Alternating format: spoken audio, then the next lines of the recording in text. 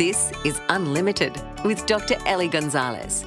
My son keeps calling me a boomer, and from his perspective, not in a flattering way. He's actually not correct. I actually belong to Gen X. Now, there's a problem with all these generations, and that is that no matter what generation you belong to, you're bound to be replaced by the next one. Hey, I'm excited to tell you that more than anything, I belong to Generation Forever. What's that, I hear you ask? It's the generation that's going to live forever. Gen Forever is different to any other generation. For starters, you can belong to it even if you already belong to another generation.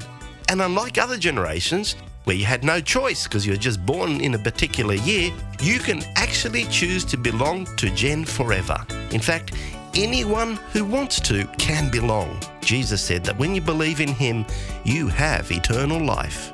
Remember, trust in Jesus. Be part of Generation Forever. For more, visit goodnewsunlimited.com.